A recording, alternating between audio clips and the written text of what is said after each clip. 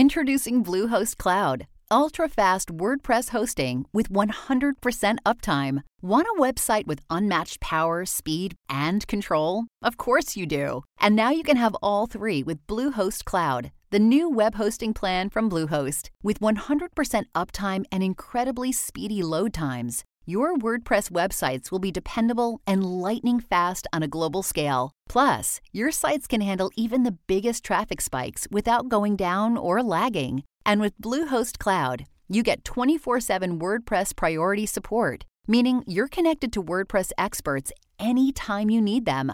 Not to mention, you automatically get daily backups and world-class security. So, what are you waiting for? Get Bluehost Cloud today by visiting Bluehost.com. That's Bluehost.com.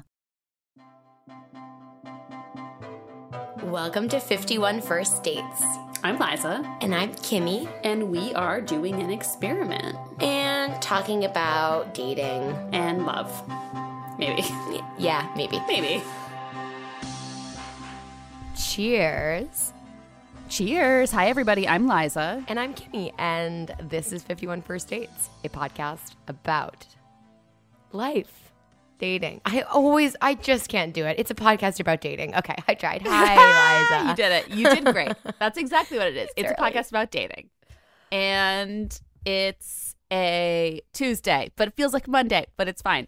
Hi, everybody. We are so happy you're here. We are have an awesome episode for you today, and Kimmy and I are both just crushing it, nailing it, demolishing it as usual. Kimmy, do you want to tell them about our episode? I will tell them about our episode. We are so genuinely excited to have Casey Tanner on. She is a certified sex therapist. She's the creator of the Instagram @QueerSexTherapy. You've probably seen her Instagram. It's fantastic. And she owns The Expansive Group, which is a collective of therapists and educators all trained in working with gender, sexual, and relationship diversity. Really cool conversation about therapy, about, specifically her queer clients, queerness in general, exploring your sexuality and dating.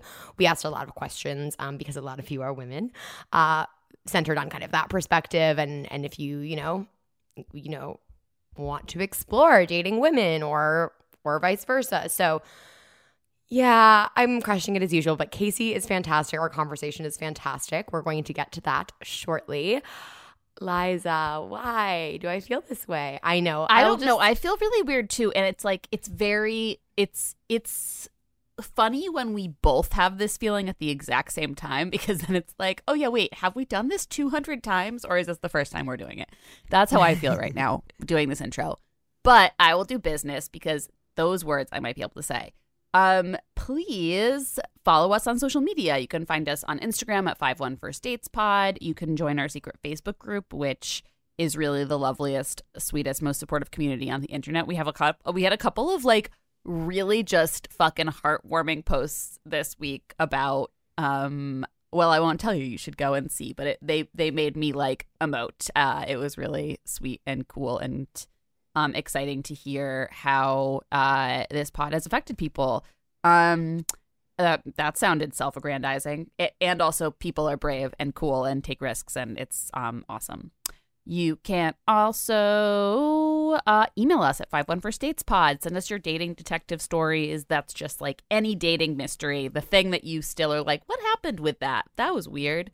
And we will break it down for you. You can send us your worst first date stories. Kimmy has a real and in-person worst first date story that she's going to share today that she experienced this weekend. And also, if you could please rate, subscribe, review. Those things are, yes, lovely for us to read, but also really important to help us get guests like Casey.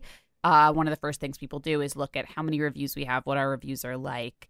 And subscribing is just a quick click and it's free and it really helps us a lot. I won't bore you with why. It's numbers and math and stuff.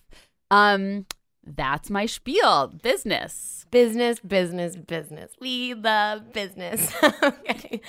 We love consuming too. Shall we just hop into consumption corner, Liz? Yeah, let's talk about some shit that we can always talk. We always can monologue about, which is watching television, usually. Oh my gosh, usually I'm just trying to catch up in my head about what I've been watching. Liza, what have you been watching? Okay, so I have been watching, I feel like a lot of stuff, but I want to talk about the Emmys briefly. Yeah, I watched those from Las Vegas. Yes. I was in Las Vegas. Oh my God. Guys. Oh my God. Who am I? You're living the dream.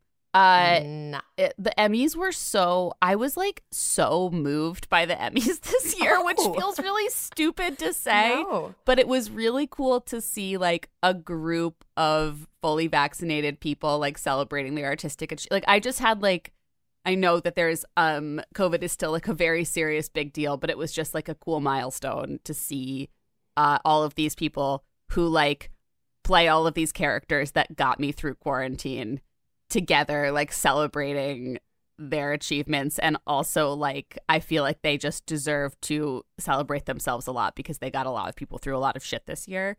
Like TV is really what was keeping a lot of us going, mostly me. But also I just want to like shout out Michaela Cole's speech.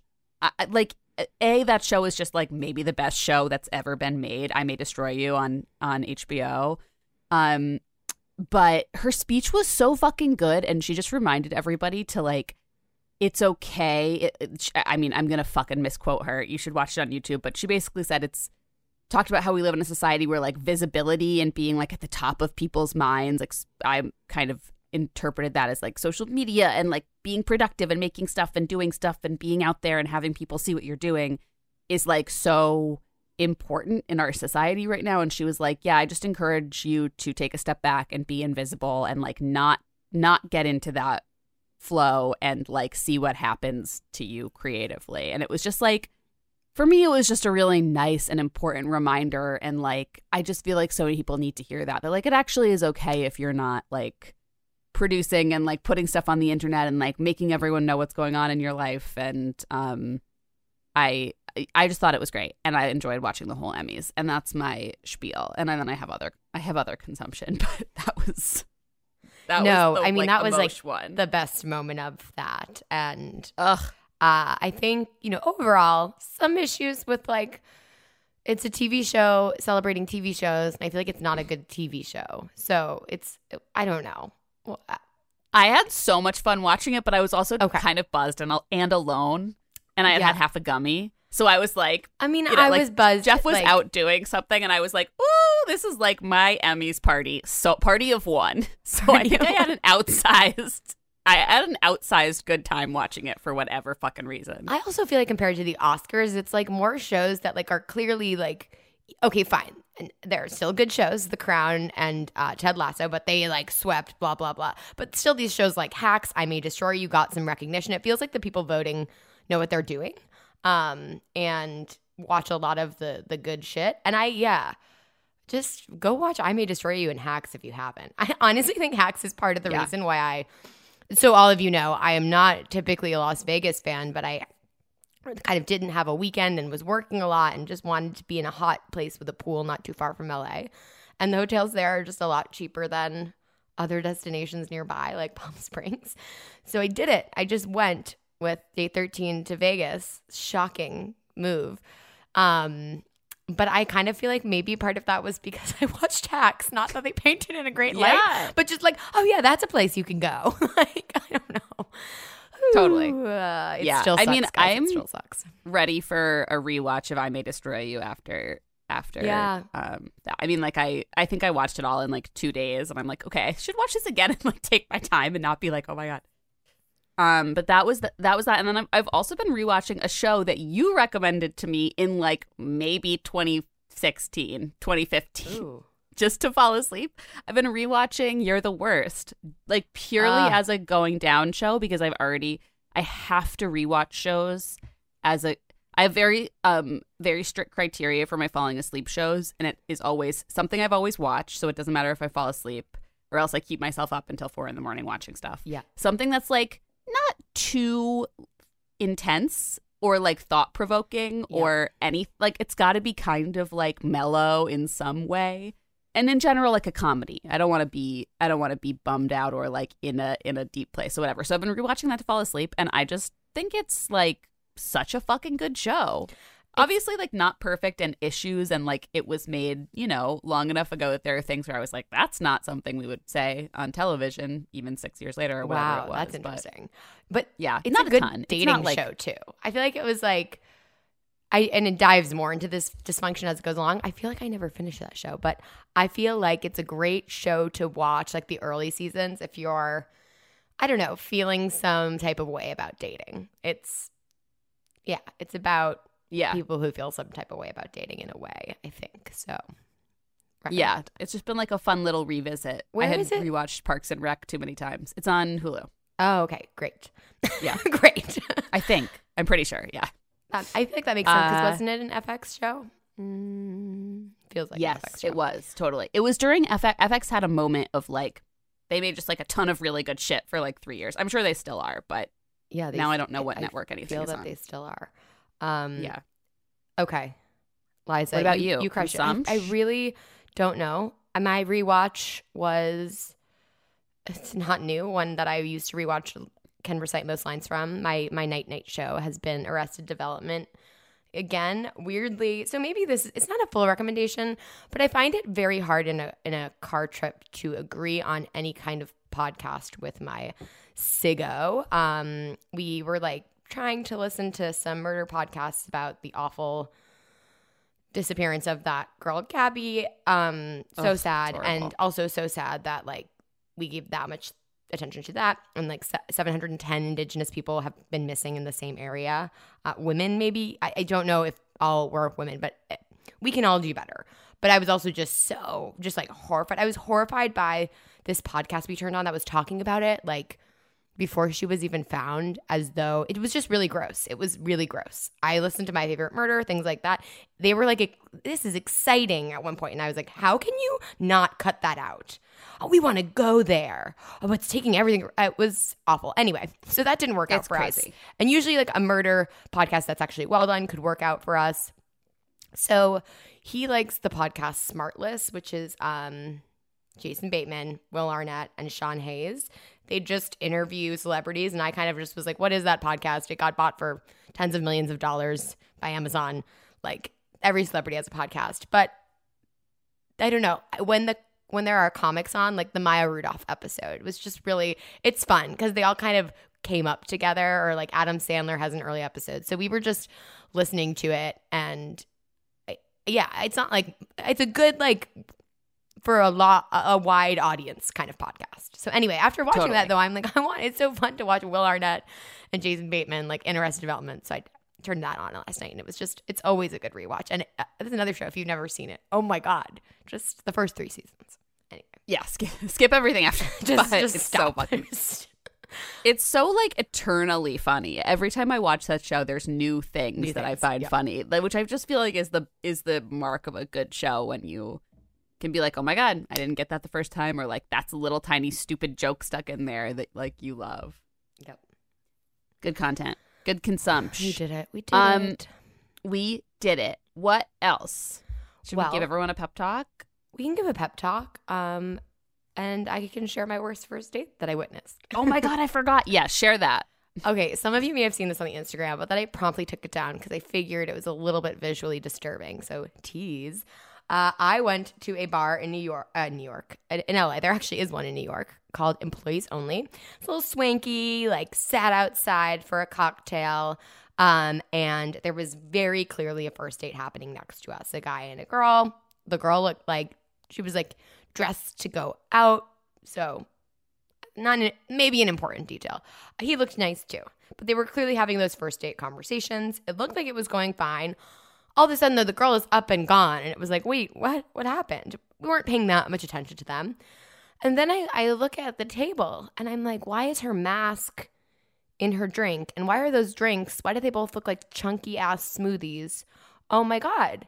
She has puked in 2 water glasses and spiked her mask and left in a hurry. And she did not seem like hammered ham there.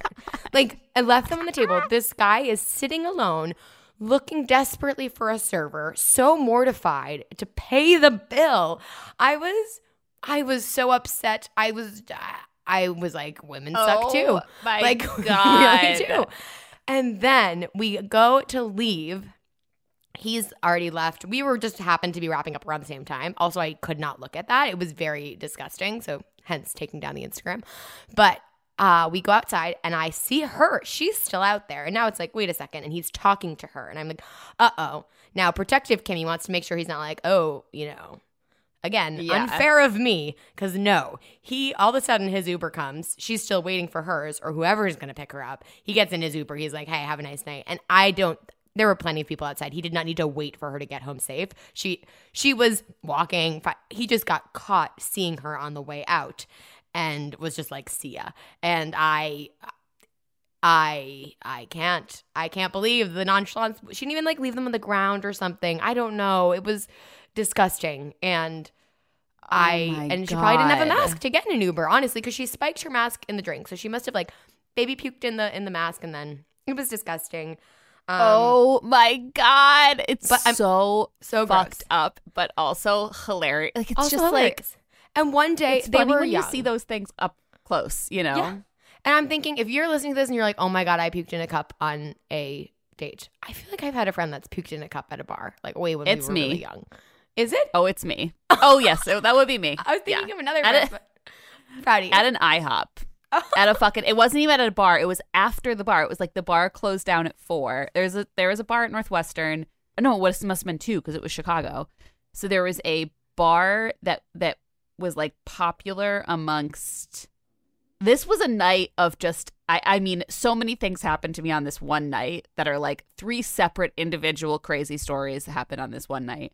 I got bought. I was underage and I had a fake ID, and someone bought me a drink and we were chatting at the bar, and he told me he was a cop and he was just off duty. Oh. And I was like 19 at this bar. I was like, wow. Oh my God, crew, that's so cool. Like, whatever, went to the bathroom and then left. Or I don't know. I was just like, oh my God, get away from this man because you're a child at a bar. And then the bar shut down.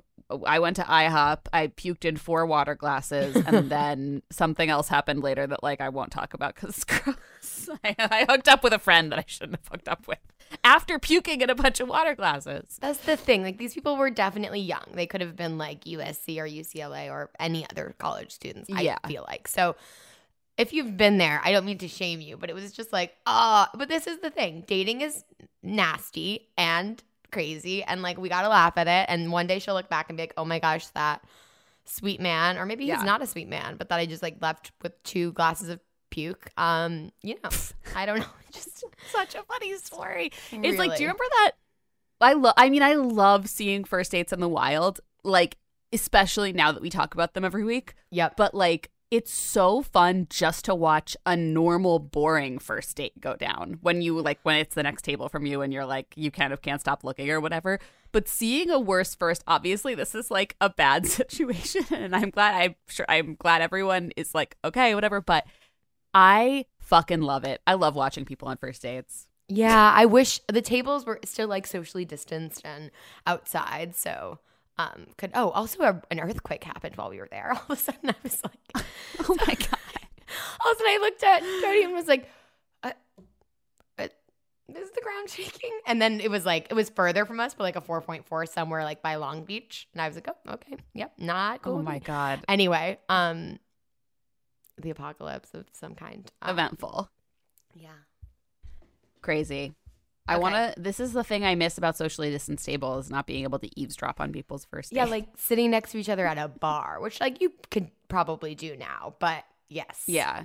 Or like the New York restaurants where like they're just trying to squeeze as many tables in as possible, so you are 3 inches away from the table next to you. Like they have to move the table so you can slide into your seats, and then they move it back, and then your ass like hits the other person's table if you have to go to the bathroom.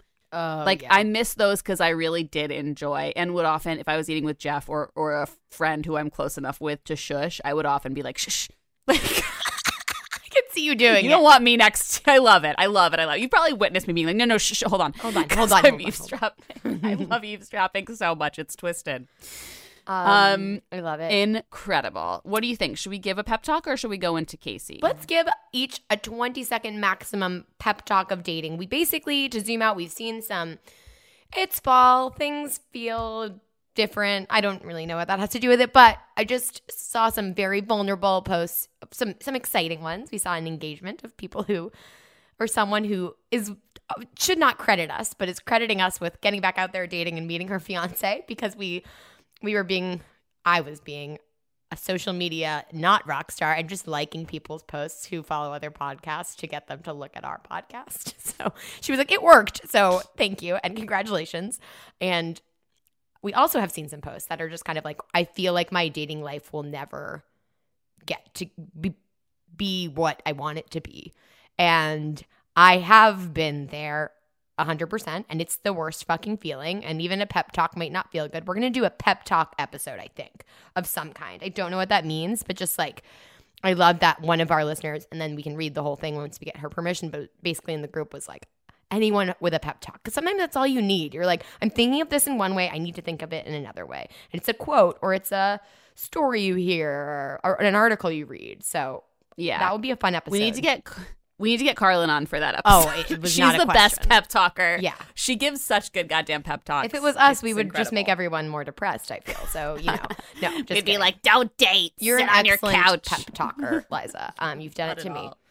But anyway, let's just do it. Let's just say like if you're feeling unpepped, not about dating, just like about your dating and love life. What would we say, Liza? What would you say? Okay, I'm going to start my 20 seconds now. Okay, I think the first thing you have to ask yourself is, do you want to be dating and why? And if the answer is no, I give you permission. I know it's hard to give yourself permission, so I grant you permission to just not date right now. And that's totally, totally fine. I'm already coming up on 20 seconds. This is going to be a little longer. Good. If the answer is yes, then think about dating like you would think about, okay, so I've been going back to a yoga situation. I find it to be very COVID safe. But my first class back was like this really, really strange experience. It was a class I did constantly before COVID, and it was really important to my like physical and mental health. And it was really mentally powerful when I first went back and really physically challenging. And I was really frustrated with how physically challenging it was. And at some point in the class, the teacher said something brilliant that I won't fuck up by requoting, but it was basically just, some version of like, let yourself be where you are and like meet yourself there. And I know that's not a revolutionary or a new concept, and it's very, very, like every yoga teacher ever has said that in every class, but it hit differently that day because I really needed it. So I just want to invite you, if you want to go on if you're like, I do want to be dating, but it's so fucking much, go for a coffee date. Like, just be like, how can I swipe on someone who you wouldn't normally swipe on, who you think looks nice and sweet and genuine, even if it's not your type or whatever, don't take advantage of anybody, but just try to give yourself an easy way in. Try to find someone on the apps who just seems like a nice person. They don't have to be cool or this or that or whatever. And go have a coffee with them or a single drink with them. And when you get there, be like, I'm really out of practice dating and this freaks me out, and see how they respond. Like, just do not feel the need to be your best, most cool, most like everything dating self. Make it a really low degree of difficulty. This is your version of child's pose in yoga. Like, just hit child's pose whenever you need. And then if you need to take 2 more weeks before you even open your app again, fucking do it. Like, I think it's like really, it should not, there's no reason it would be easy to get back into it. So don't expect that of yourself. That's my pep talk. And it was closer to 3 minutes than 20 seconds. So then I get to be shorter. But I guess just running off of what Liza just said, I would also think a little bit about, what's getting you down about dating or your love life or your status as being single. Like, really digging in. Like, what is it about being single that you don't like? Is it just when people ask those questions about your dating life and you feel like, oh God, I'm that friend, I haven't gotten there yet because this is how I always felt? Or are you genuinely craving partnership? And it can be a combination of both. But here's my thing. If you're feeling down about it's never going to happen for me, it's probably going to be disappointing because it's a numbers game. So if you were going into like a lot of dates with an optimistic or pessimistic perspective, you're probably going to get the same hit rate. Well, I don't know. That might not be true. But basically, like, it's really hard to meet someone, it really is, who's like actually going to be a good partner to you and you're going to be a good partner to them. So the dates are going to be a little bit disappointing if you're already, more disappointing if you're already in the mindset of like, fuck, this me and it's me and it's me. So it might be a really, really great time to remember that it's absolutely not you and get in touch with the things that remind you how fucking great you are in all of your being. So it's so cheesy, but I think it's true.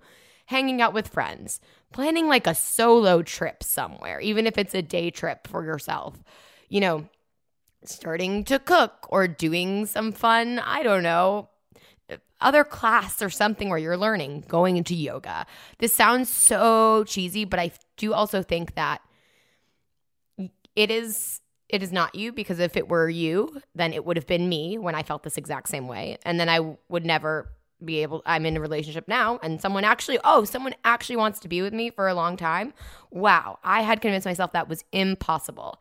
And I think once I had more shit going on for myself, including this podcast, not that it's huge or anything, but just focusing on like what makes you happy and how you want to be living your life, I don't know, that you'll prove yourself wrong very soon. It might take a longer time than you would hope, but it's all about the shift within you. So I would just say also, just when you dig into that, why do I not want to be single, or why do I want this in a partner? Just remember, like, lots of bad partnerships out there. So many. Like, being single is only a naughty thing because we were told it was, because of the patriarchy. Being single can be fucking amazing. So I don't know. I said a lot of words there, but no. Well, that's why people need Carlin, you know? I love it. I think it's perfect. I think it's important to remember all of these things, and we will continue to be here for you as you venture back into dating. Feel free to ask us give us specific pep talk prompts, and we'll fucking run with it. But for now, we are going to take a really quick ad break, and then we're going to go to our interview with Casey Tanner. We hope you guys enjoy. Hey, it's Kaylee Cuoco for Priceline. Ready to go to your happy place for a happy price? Well, why didn't you say so? Just download the Priceline app right now and save up to 60% on hotels. So whether it's Cousin Kevin's Kazoo Concert in Kansas City, go Kevin, or Becky's Bachelorette Bash in Bermuda, you never have to miss a trip ever again. So download the Priceline app today. Your savings are waiting. Go to your happy place for a happy price. Go to your happy price, Priceline. All right, Casey, thank you so much for being here. We're so excited to speak with you today. And yeah, just really, really glad you could come on. Yeah, I'm excited too. This is going to be great. We're so excited. We're going to talk about all kinds of stuff, all of the amazing things you do. But first, we always like to ask, do you have a worst first date story? I do. I have many, but the one that I actually was just talking about the other day with my partner is that our first date, the first date I had with the person I'm still seeing, was just terrible, just awful. We were reflecting on this together, wondering, why are we still dating based off of how bad this first date was? And I've always thought it was a bad first date, but I didn't want to say that to her, right? Like, I don't want to hurt her feelings. But the other day it came out that she felt the same way. And it was this like moment of relief where we could both be like, okay, it sucked for both of us. But yeah, I would say like zero flirtatious energy, no sexual tension. I think we got in a couple of arguments on some like really hot button political issues. And then she like walked me to the car, and I don't even know if we hugged goodbye. Like, it was like zero touch whatsoever. And usually for me, I would not go on a second date with the person that it felt that way with, and neither would she. So I was like, why did you go out with me again? And she was like, honestly, it was like purely because you were hot. It was like literally that is the only reason. Like, thank you for your honesty. And I think for me, it was that she'd had like a very impressive career. So I was like, okay, giving it a second chance. Glad I did. Oh my God. That's like very inspirational, I feel like. Because I think a lot of people have been on those first dates where, yeah, like nothing horrible happens, but it's just like, okay, like this isn't a thing, you know? And it's good to hear that these types of we always encourage people to go on second dates, even if it wasn't a great first date, even unless the first date was like, traumatic in any way, or there were any kind of like seriously bad vibes. Right. We're always like, just go on the second date because you don't know. And this is proof. I don't know why I'm claiming this as my own personal victory, but it's just like, it does sometimes take a couple tries with somebody to like feel out the vibe. Yeah. In our case, it was like 2 years and then we finally got it right. Oh my goodness. I love you. It happens. So, I do think, Liza, this is the first time we always ask this icebreaker. I think this is the first time that we've asked this icebreaker and the date was someone that the person we asked the question of is still with. But so you said it took 2 years and you don't have to share any more than you want to, but were you kind of in the same social circle or just stayed in touch? I'm just so fascinated because so often after a couple dates. Yeah, well, we had just like a very gay meeting at a lesbian softball game and, went on this terrible date, had a couple of good dates after that, dated, and then like had been really on and off for a long time. Because we're just completely different. She is a lawyer, just graduated from law school and business school. I'm obviously a therapist, so just like pure emotion. She's a Capricorn, I'm a Pisces, enough said. And it took until probably like this year for us to understand each other. And once it clicked. But oh my gosh, the amount of perseverance that went into but I think it says a lot about the love that's there, right? To fight that hard in a lot of ways. Yeah, totally. Well, I'm very happy for you. Yeah, and genuinely, like, it's a cliche, but timing is everything. I've known my partner for like 14 years, and like I knew him for like 6 or 7 years before we started dating, and I always like thought he was cute and had a crush on him, and he just like didn't. That makes me sound very, very creepy, but it's you do have to like come together at the right time, I think, for... Oh, absolutely. It was so much about timing. Yeah. In that kind of same vein, our other Terry Gross Oprah icebreaker, can you tell us a little bit about your relationship to relationships? And you can kind of interpret that however you want. Yeah. Terrified. My relationship to relationships is generally terrified. I come from a family where my parents got divorced after being in a marriage for like 17 years. That was a lot more like a business partnership than a relationship. And so that's what I came to understand love was, which obviously wasn't that enticing to me. And I think for a long time, I've struggled with questions like, what is love? Is love real? Is marriage real? Is monogamy possible? And maybe became a therapist to find those things out. I don't know. But, a couple years into being a therapist, still don't necessarily know the answer to those questions, a little bit less terrified now. But I don't know. I think relationships are really hard and I think they're scary. I do. Doesn't mean they're not worth it, but. Yeah, I completely agree. I feel like, talking about dating and relationships on this podcast, without the expertise that you have, but I think the biggest learning for me in some ways has been kind of because I started out very single on this podcast, kind of like trying to challenge myself to go on dates, the whole shtick we tried to, use. But then like getting into my first ever serious relationship that I'm still in and realizing how scary that was too. Like it's all scary. It can be scary to be alone. It can be really scary to care for someone so much that exactly. Either way, it's scary. And then relationships can be scary for other, more truly scary reasons. So yeah, right. Exactly. I hear you there. It's It's very everything. relatable. Everything is scary about everything, or maybe I'm just in a bad place. I don't know. Are you in a bad place? The weird thing is, I feel like I'm in a good place, but just the world. I just continue to be like, oh, just everything's kind of bad, but we're working through it. We're meaning me, not the world. Right. Anyway, I'm not gonna use you as my therapist. I will wait not until therapy. Okay, next Thursday with my actual therapist. So tell us a little bit about how you first became interested in working in sex therapy, especially in kind of the gender diversity space and working with queer relationships, like sort of how you got where you are. Yeah. It started out almost exactly the opposite of where I am. I went to school to be a pastor, was very like evangelical Christian, like very purity culture vibes all the way. Wow.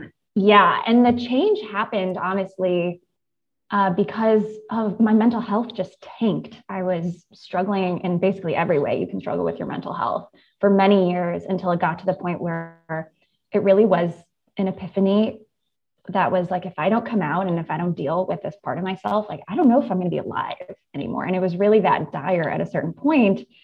And luckily I didn't know it at the time, but I happened to be seeing a queer therapist who was like so ready to receive that from me and knew how to affirm that, but go slowly, but celebrate it, but not be overbearing about it. And she ended up being the person who taught me what the clitoris was and told me where to go buy my first vibrator. And the fact that a therapist could be that space was blowing my mind. I would have never thought that sex education and therapy could coincide so much. And I think that she became my hero, and we all want to sort of become our heroes. And so I started pursuing the path to becoming a therapist, and then,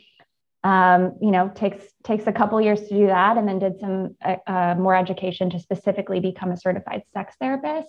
And then all my training has just been within the LGBTQ community. So that it's all sort of happened very naturally from there.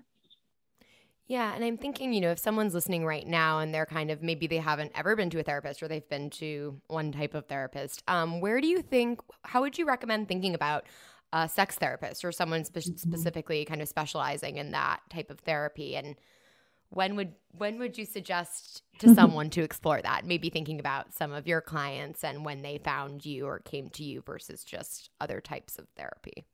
Totally. There's a lot of mystery around sex therapy because based on the name, you might think if I go to a sex therapist, I'm going to be talking about a sex, which is so absolutely not the case. Sex therapists have gotten the same training that any other therapist has with an additional area of expertise in sexuality because most graduate school programs don't teach anything about sex or sex therapy. So for me personally, I don't know if I'm ever going to see a therapist who's not a sex therapist again, because sex is just part of my life the same way that, exercise, mindfulness, relationships are part of my life. So if you're somebody for whom sexuality feels like a core piece of who you are, whether that's like a sexual diverse identity or just having sex or even being asexual, it's helpful to sit in front of someone who can approach it in a like non-shaming, non-judgmental, and knowledgeable way, because I think sex therapy can be very healing of the very terrible sex education we all got growing up.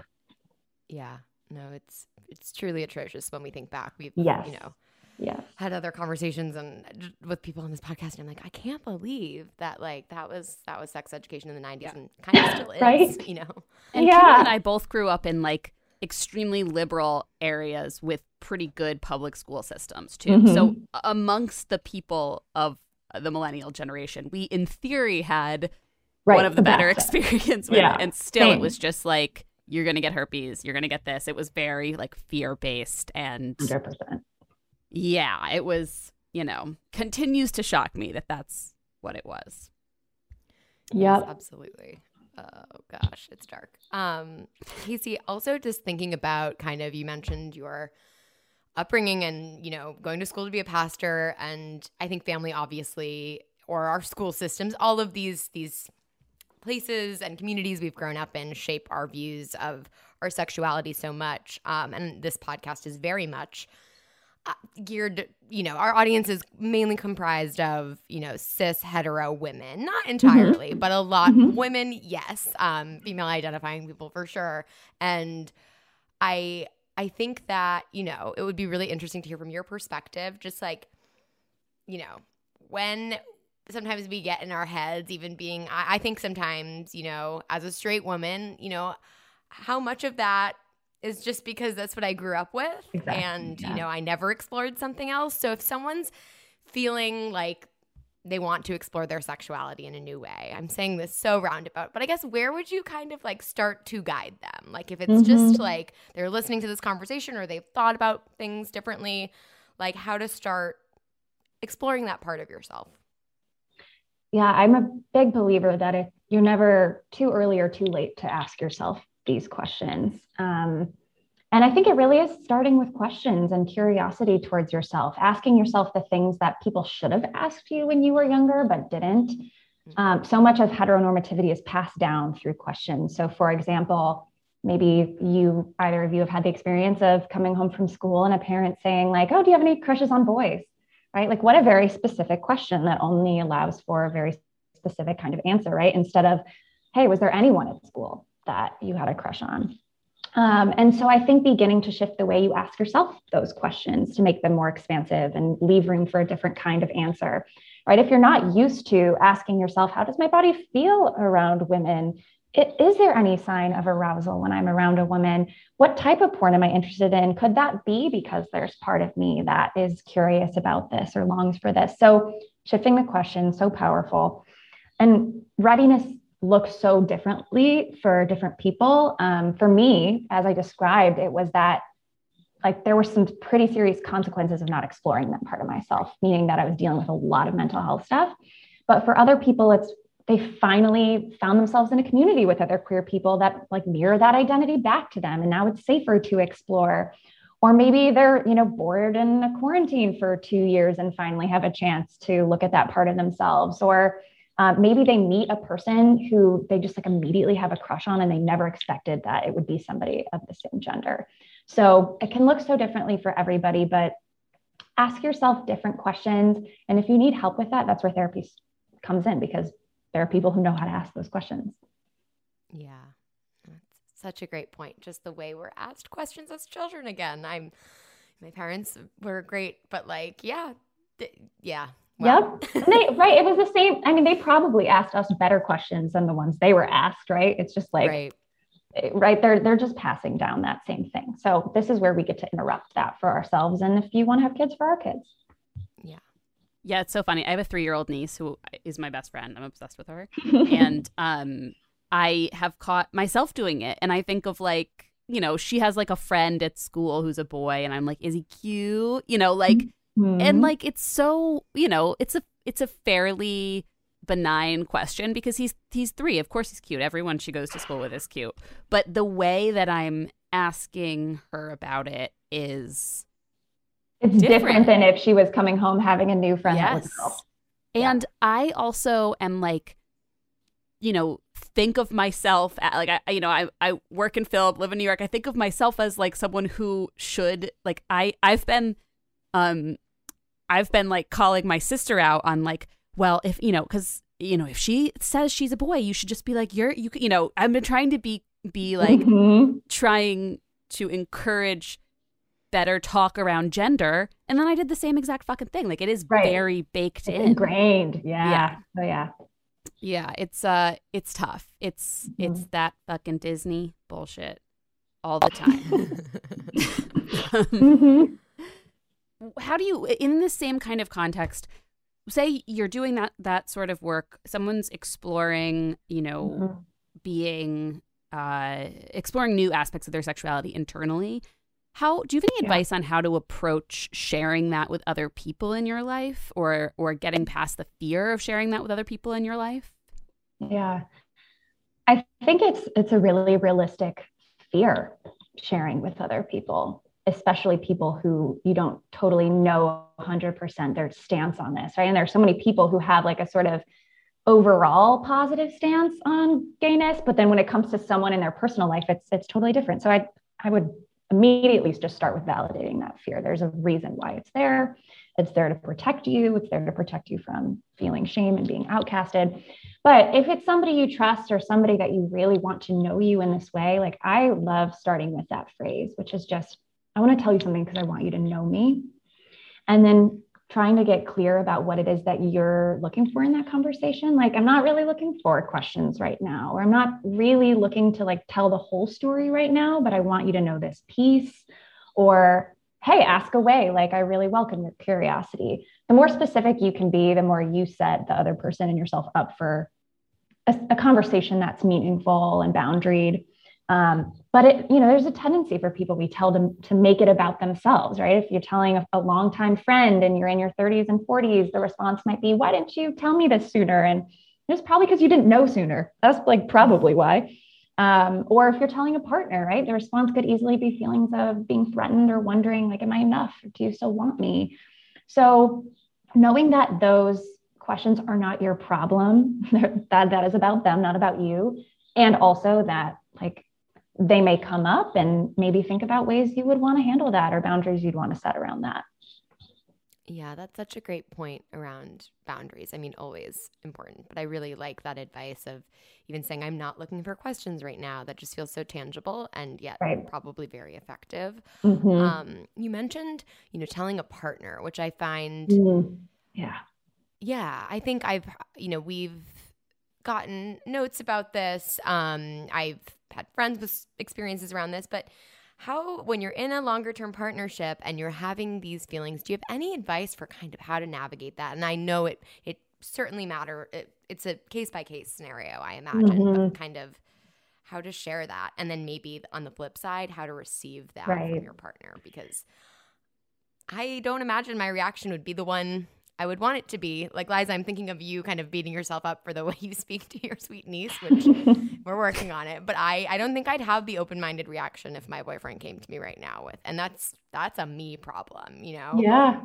Well, in some ways, yes, but I think it's more nuanced than that. Like, you're allowed to have a reaction to that. Now, whether you share that reaction with him or you choose to have, process with other people, that's a good question worth asking.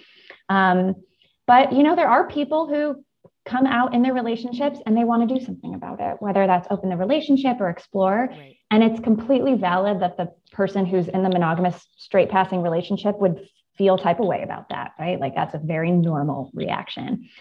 But I think a lot of the fear reactions come from biphobia, which is, sort of like, there's so many myths about biphobia. One of them is, if you're attracted to somebody of multiple genders, then no one's ever going to be enough for you. You're always going to need to date people of multiple genders, right? Not true. Or for men, if you're attracted to men and women, well, then you're probably actually gay. Or for women, if you're attracted to men and women, well, you're probably just experimenting, right? Like, these types of really biphobic responses. And so, relationships are so personal. And so talk about, like, telling somebody who might take it personally, your partner, right? It's so obvious. Again, doesn't necessarily mean it's your problem, doesn't necessarily mean it's about you. But I think if you can identify the systemic reasons, like biphobia, that there's so much fear in the response, you can sort of be a team against that instead of me against you, right? Like, you trying to leave me and tell me that I'm not enough, when actually that's just a societal narrative. That's actually not what your partner is saying. Yeah, it's such a good point. Again, of course, that's why we had you on. But I feel like that societal narrative can come up in so many different parts of dating and relationships, just even as, way less important, like the way we've been guilty on this podcast about talking about narratives around fuck boys or all, I don't know. It's just all these different societal narratives at all different levels of depth in dating feel so detrimental, but alas, it's getting better slowly, maybe. Well, it's hard. I mean, I think it's been also hard for, I know that I think there's a lot of like using dating someone who is queer. I have done this myself, calling myself out on it as like the punchline to a joke. I was like emotionally involved with someone for 2 years who then came out to me, and it was a very like difficult experience for my own self-esteem because I had none, and I took it as like this personal affront that it was not. Yeah. And I think that there has been, you see this in movies and TV a lot of like, I dated a gay guy, but like there's a lot of or I turned him gay. That's the narrative you hear a lot. Yes, totally. And I think that a lot of it comes from, as someone who had a semi-experience with this, but I was very young. I think so much of it comes from just all what we were saying at the beginning. Dating's vulnerable, and anytime you get hurt, it hurts. Yeah. And but it's so cool to think about, like, this doesn't have to be this big, like, horrible, dramatic reveal that I definitely turned it into. It's a way of knowing someone, a way of knowing someone deeper, a way of being close to someone in a deeper way. And if that means there's a change in your romantic or there's a shift in the basis of your relationship, remembering that it's not about you. I'm speaking directly to my 21-year-old self.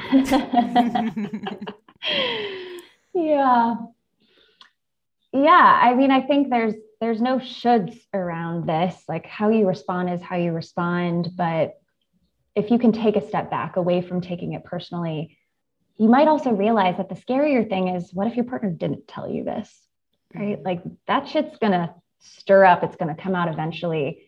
While it may be scary, also this means that your partner trusts you. It means that they want to in some way navigate this with you. So there are worse things than them telling you. Yeah, Totally. A great point. Yeah. I just watched the movie Far From Heaven, which is like a movie from 2002 about... I've never seen it. Oh my God. It's an incredible movie. I've been on like a Todd Haynes kick. Yeah, I was thinking about just like, oh my God, we have made a lot of progress in the society in 50, 60 years. Not done yet, but just the idea that, you know, people's lives were... Go see the movie. It'll just make you... Okay. I mean, whenever I want to reflect on how quickly things have changed, I watch an early 2000s movie. So this makes sense. Yeah, totally. And it's also not only early 2000s, but set in 1958. So it was like... it really cuts deep. Okay. So you talk a lot about people expanding their sexual repertoire, which can kind of apply to all types of different relationships. Do you have like a favorite piece of sort of expansive sex advice for people who are at different stages of dating, maybe for single people or people in early stages of dating? Yeah. For single folks, if you're somebody that masturbates or has solo sex, we can get stuck in a rut with partnered sex. We can get stuck in a rut with masturbation, right? You have the same vibrator you use every time. You're always on your back. The lights are always dim. You're watching the same porn over it, whatever it is, right? And so for folks who enjoy solo sex, I love the idea of saying like, all right, either change your position, change your toy, or change your context. Get yourself a new sex toy. If you're used to the lights off, turn them on. If you're used to masturbating lying down, do it standing up, do it in the shower, do it, in the living room instead of in your bedroom.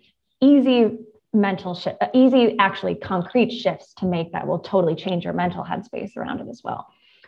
For folks who are newer to dating, I think really looking at the gender roles of it all, the who should be initiating, who should be paying, who should initiate the date, who should initiate sex, what are the rules around texting, and like flipping that script, I think can be so powerful. I'm really somebody that's like, fuck the idea that you're not allowed to text somebody first or 4 times in a row. If you're somebody that's like, I've always had sex on the first date and I'm not mad about that, but I'm curious what it would be like to wait a little bit longer. Try that, vice versa. I think especially for women, experimenting with different levels of assertiveness, things that maybe we typically associate with masculinity, and trying them on, seeing how they feel. And then for longer term relationships, and these are the folks I'm usually seeing in my office, I really like to help folks notice the scripts that they fall into. It sort of ends up being like, all right, well, you always start kissing me. I always take your shirt off first. You always unzip my pants. I touch you, you orgasm, then it's my turn, right? And like, I like to really piece that apart, figure out where those steps came from, how they became the ritual.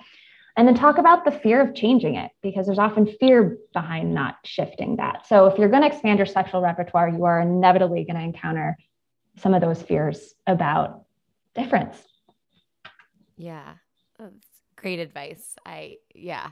It's so easy when you said ritual. I was like, oh, that hits, it becomes a ritual. And and there's nothing bad about a ritual. No. Rituals can be incredibly meaningful, right? But also not super expansive. Yeah. Exactly.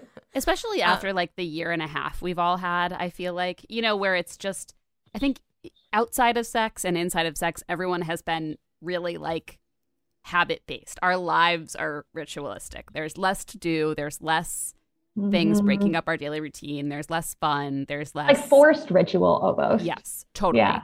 And there's, without anything breaking any of... I'm literally just talking about my day-to-day routine, especially like a little bit, pre-vax, a little bit longer ago. It's been better since then, but the kind of sameness, like Groundhog Day-ness of everything has expanded for sure into, I think, everyone's sex lives.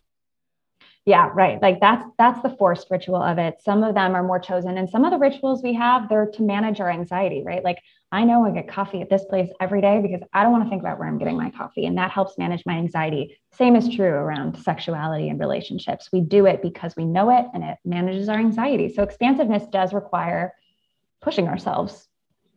Yeah. And I think, yeah, speaking kind of to pushing ourselves and centering this question definitely on our audience, but I'm like maybe more tangibly diving a little bit more into, okay, I'm listening to this podcast or just I'm following you on Instagram. I'm thinking about, I'm a woman who's dated men. I'm thinking about actually switching my Bumble or my Hinge over and going on my first dates with women and exploring that. What, about maybe queer dating would you say, and of course this is kind of generalizing, but what advice would you have? Kind of just like things to think about differently, because again, speaking to rituals, may have been dating men as a ritual. I don't know. Yeah. That's a great way to put it, actually. That's a great way to put it. Well, you got the first part right. Dating apps all the way. It is so much harder to meet queer folks in real life because you don't know who is queer always. Sometimes it's obvious, not always. At a lesbian softball game, pretty obvious. But first thing that has to go out the window is any rules you have about men supposed to be initiating conversations on dating apps. Like if you're a woman going on to meet other women, you got to get comfortable with initiating, and you got to look at whatever barriers there are for you around that. Is it that I don't feel sexy when I'm not the one being pursued, right? Looking at those, challenging those, it can be incredibly sexy to initiate and be a little bit more dominant in that way. But what I often hear from folks who are in the position you're describing is anxiety about being perceived as experimenting, or even wondering themselves, like, am I experimenting potentially at the cost of this person's heart? But my response is always, if you have genuine interest and you know that you're not doing it to use somebody, then every first date is an experiment, always, right? So there's not something like especially unique about that. And so allow yourself to lean in, and everyone's heart is on the line on a first date in a different way, whether you're new to queerness, not dating somebody who's done it for a while you're new. So I say lower the pressure of having to know for sure before you go on that first date. Allow it to be an experiment. Every first date is an experiment. I think too, like, it does not have to get sexual right away. If it's pushing yourself enough to just go on that date, but the idea of escalating it physically is the thing that makes you really anxious, then take it off the table for yourself for the first however many dates as a way to just lower your anxiety. And then I think last thing I always hear from people is like, do I tell people this is my first time? Do I tell people I'm new to this?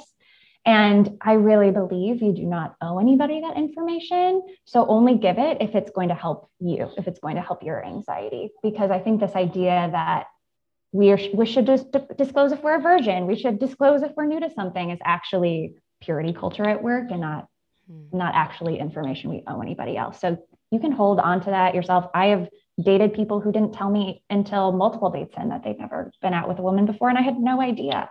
And so that's totally okay. You're not lying or hiding, right? I mean, eventually, if you move into a longer term relationship, might be something you share so that your partner knows you, but it doesn't have to be a confession, I guess is what I'm saying. Yes.